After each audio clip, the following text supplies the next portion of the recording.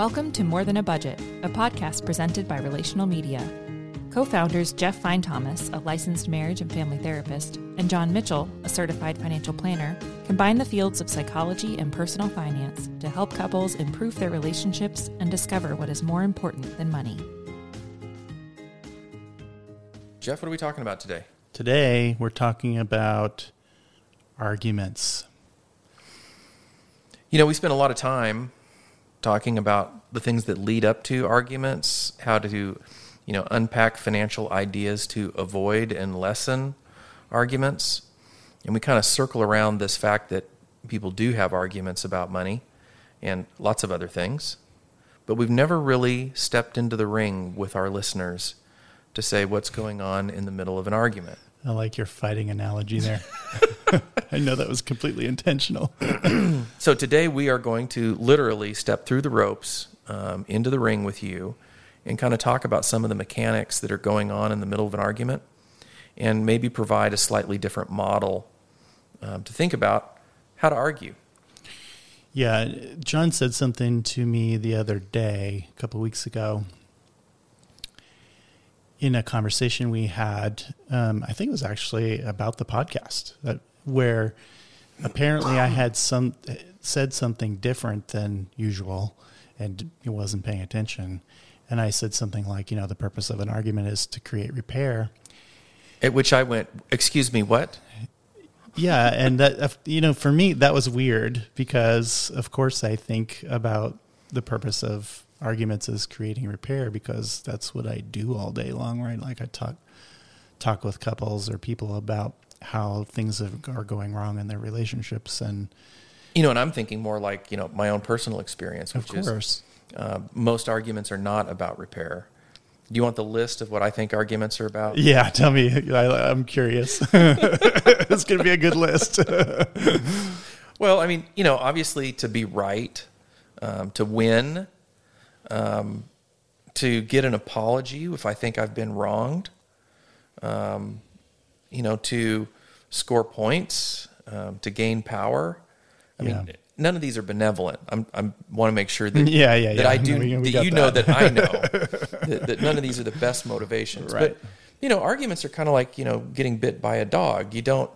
It isn't a thoughtful moment. It's a reactionary thing, right? Yeah. And so for you to actually have the audacity to propose that arguments could actually be thoughtful was a little bit startling. Yeah, and I'll say it again, just to sort of reiterate here.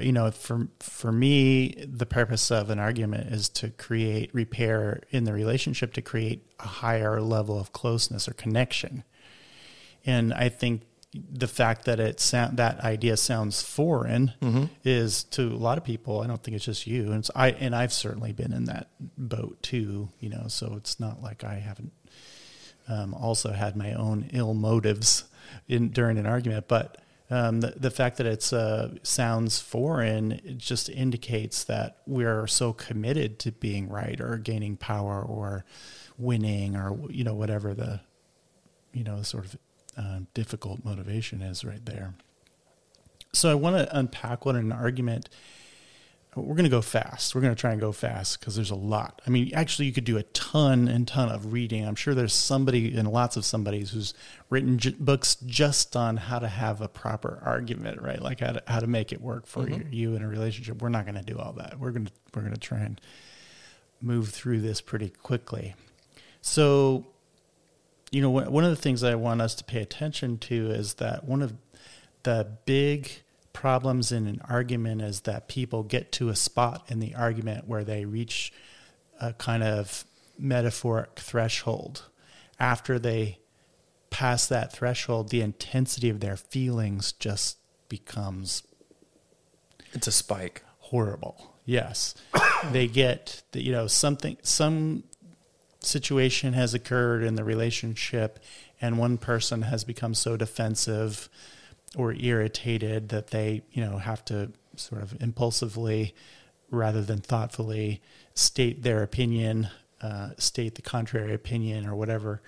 And then you can almost see that argument escalating step by step until at some point one person has such intense feelings that they can no longer be productive in that conversation. I think of that Disney kids movie with the character that, all the emotions live inside of this control center. Yeah.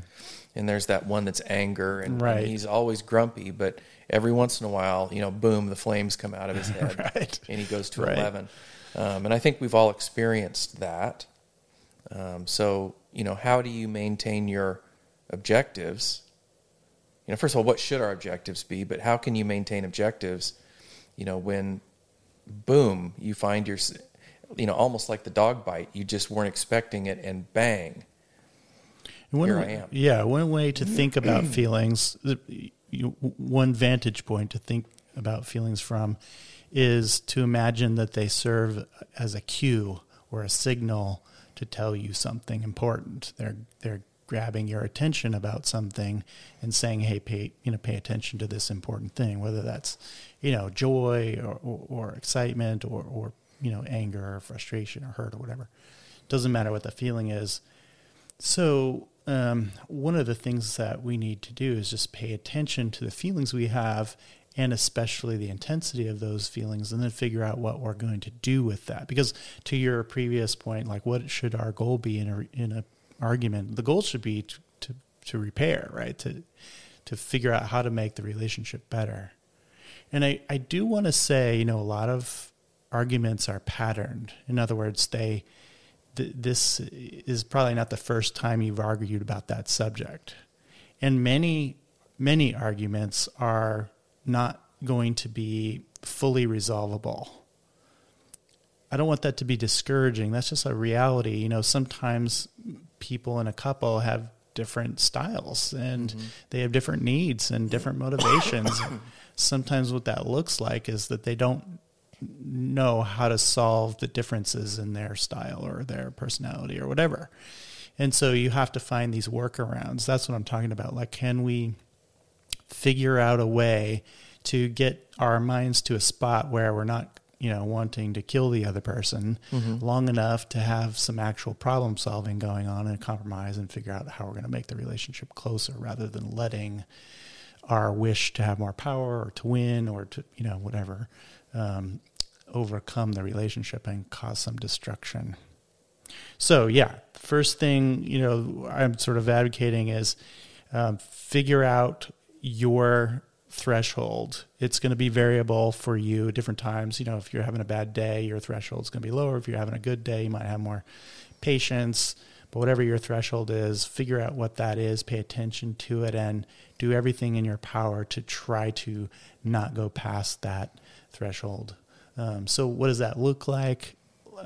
There are all kinds of different things that people do to solve that dilemma. I mean, one of them is just to take a break. Like, if you're in the middle of an argument and you feel as if you're about to lose your mind, or, it's, hey, I know this is important. I know you need to say what you need to say, and I want to be able to hear it, but I've reached that limit where I feel like I might say things that would not be helpful for our relationship. So can we take a 10-minute break? And then I promise I'll come back and we can jump back in. Just having a little bit of space for some people, not all people, but some people, really makes a big difference. They can kind of calm down for a minute, remember that they love their partner, and then jump back in and try and get some problem solving. The next one I would think helps some people is to work on figuring out how to create calm in yourself. If you're noticing those intense feelings come up and you have a go-to way for yourself of trying to, create a little bit of calm in intense moments, then do it. Even just saying out loud, hey, I'm wondering if we could reduce our intensity right now so that we could, maybe get to some repair here. You have to know your partner, and you have to use the language that works in your relationship. So I'm not saying there's like a, template way to do this, but you get the idea. So if I can interrupt here for a second, it seems like both parties have to kind of agree to these terms. Yeah. Hey, we need to try to argue differently. Yeah. Because I could see if somebody was trying to win an argument, Right. and the other party got emotional or got flared up, Right. and wanted to back up and take a break, I could see one of them going, kind of maybe not cognitively, but saying, I'm on the verge of winning this thing. We're not stopping. We're doing this right now. Oh, for sure. You've never seen this in therapy, have you? Right, never. Right, no, obviously. People have different styles of arguing, too. Some people are more verbal, and some people are very physically expressive, so they, wave their hands around, or they pace or whatever. And some people are withdrawn or quiet, or they appear to be like steaming, you know what I mean? So there are different styles, more than I've just mentioned here. And obviously, people have different ways of thinking about how to end an argument. So you're right. I do think there needs to be a conversation in the relationship, like, what's our goal? Is our goal in arguments to try to win, or do we want to actually build our relationship into something that's meaningful? Right. And that can be sustainable over time. I think just the general idea that you painted early as we were having this initial discussion was that arguments come out of friction, right? Sure.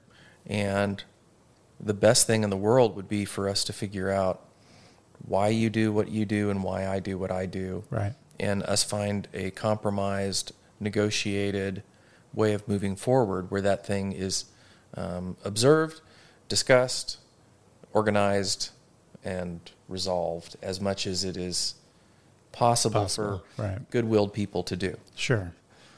And so that's, I mean, I hate to say it again, but that was kind of earth-shattering to realize that, hey, I'm in this argument because a thing happened. And, what if the whole point of this was to not have this argument 8 more times? Or if the issue keeps coming up, to notice that the issue has come up and you've already figured out the workarounds that can make your relationship work better. Then you're avoiding all of that miserable time trying to, punch each other in the nose. Nobody loves that. So, yeah, I think there are going to be things that you just can't resolve and things that you can resolve. But either way, you want to be in a situation where that's happening, such you both feel respected and cared about, and that you're both working on the same team towards the same goal. Typically arguments are felt like, I have my position and I am going to use my bulldozer to run you over. It's a your partner is an opponent, not a partner. Right.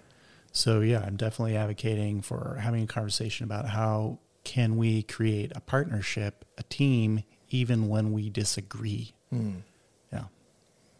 So what's this going to look like? So, I think one of the things you're going to need to figure out how to do for yourself is figure out, your own motivation in an argument, but also how to let go of things like needing to be right. So maybe there's a long-standing or longer issue there where you need to talk it out with your partner or your friends or mentors or whoever can listen to you about this. But if you have a strong need to be in power or strong need to be right or to get your own way or whatever, that needs to be worked out, because you can't be on a team and diminish your partner. So, be able to figure out what your feelings are, be able to state them. Lots of people can't state their own feelings. That's okay. But go online and search for, a feeling wheel or a feeling list or emoji list or whatever, and figure out what your feelings are and be able to state them clearly and understand why they're there and what they mean. So, I think your job in an argument is to be loving, right? When your partner says something in an argument, it's very important that you demonstrate that you can understand what's going on for them. If we're having an argument about a subject let's say money or whatever, and I say, yes, we should buy a car, and my partner says, no, we should not buy a car, we could spend all day long trying to battle back and forth about who's right or wrong on that. But if we switch gears and we say, I'm going to listen to my partner now, and I'm going to try to tell them what I think they're saying, what I think they're feeling, and what I think it means, until they realize I got what they're saying. I understood it. Then we have this opportunity, right? Like if we can go both directions like that, where both people understand what's going on in the mind of the other, then we have opportunity for problem solving.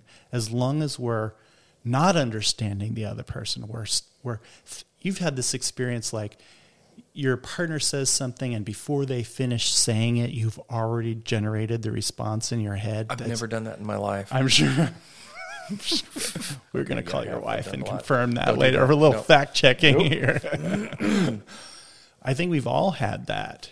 And to the extent that you're doing that in your mind, you're closing off understanding your partner's experience. You don't have to agree with your partner. You can still hold on to your own position, but you have to be able to demonstrate to your partner that you understand their position and how they feel about it and what it means to them. In other words, you have to value their opinion, like as much as you value your own. Once they understand that, and if this is mutual, it goes both in both directions, then there's opportunity for really problem solving. But as long as your partner believes you don't understand and you don't care about their feeling, what's going to happen? They're just going to get louder and louder and louder, or they're going to withdraw, or they're going to become more defensive or more critical. They're going to become more escalated because they want you to hear that what they have to say is important. So I think, the bottom line here is, in order for us to get to a spot where we could actually make repair, where we could compromise, where we could come to an understanding together that's real problem solving or real workarounds, we have to have empathy for our partner's experience. We have to value them as human beings as much as we value our own position. And we have to imagine in our own minds, this person is someone I love. I'm doing all of this so we can work together to create something better.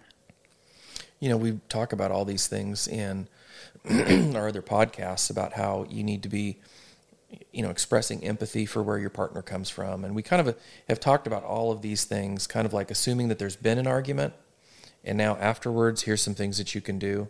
Or we've had these arguments a whole bunch of times, so here's some things that we need to think about or play with in order to prevent these arguments. So I think this is really novel, to where you're saying, hey, even the way we're going to argue, whether it be about financial issues or other ones, is going to be based on these new rules of engagement, because we choose to not just be wild animals that go at each other. We choose to be partners. We choose to understand. We choose to show respect. And we're going to choose to work together to find a common ground. Not just my page, not just your page, but our page. Page. That's right. So all of these things can happen outside of an argument, but they are still valid in the fact of, or in the ring of the argument itself. If you don't understand the basic process or rules of thumb, rules of engagement for an argument, it doesn't matter what the subject is you're arguing about, it's going to go wrong. You have to have a basic understanding of what the rules of engagement, the rules of connection are, that allows you to take the most challenging of subjects and work through it without being hateful. It reminds me of another crazy thing you said, and that was this idea that good couples argue. Yeah. And I kind of struggled with that too, but this thought that you're presenting, which is intentionally arguing for the sake of repair. Not intentionally arguing, but if you are in an argument, let's be intentional about the fact that the point of this is to get to a point of healing and repair. But the idea that all couples are going to argue is just a recognition that all couples are going to have moments of friction because they're different people. Yeah. You know, I think all of us have tried to say, well, we would be happier if we argued less, so let's avoid arguments. Yeah. And you're not saying that. I'm not saying that. You know, there are couples in the world who avoid conflict altogether, and they will tell you they never have conflict. And what they mean is they never say what they're upset about. Mm-hmm. And for those folks, I tend to want them to say what they're upset about and work it out rather than holding it, because the risk of doing it that way is that you hold resentments, right? Like you hold on to the things that went wrong that you never talked about. All couples have friction, all of them. Mm-hmm. And even the happiest ones, the ones that have happy marriages for 40, 50 years, they have frictions. They're not, you know, just like any relationship, they're not expecting not to have friction. They know that's going to occur. They just figured out how to do it together. No matter what the subject is, they figured out how to be loving and respectful and kind, and to not jump to conclusions and, you know, not let it get too escalated. So maybe this would be a good episode if you listen to these by yourself. This would be a good one to have your partner listen to. Yeah. Maybe it would be a good idea to pick something that you've had some friction about and say, hey, this is some low-hanging fruit. This isn't something that we've gotten really hot about. It's not going to set the world on fire if we bring it back up again. Right. But maybe we could practice on this entry-level, intermediate, or beginner-level argument. I love the idea of practice. I think this is exactly the kind of thing you have to practice, because for most of us, it's not native, and it takes work, you know. Practice. Go online and, you know, do some research and find the books or the, you know, articles or whatever that are helpful to you about how to implement this sort of thing, and study up. You know, you're investing in your relationship. It's perhaps the most important relationship that you'll have in your life. And it's really, really important to invest the time and energy to make sure you're taking care of it at its most vulnerable moments. You know, we watched our parents at some level do marriage. They were not experts. Yeah. And our in-laws, we've watched them do marriage at some level, and they are also not experts. Right.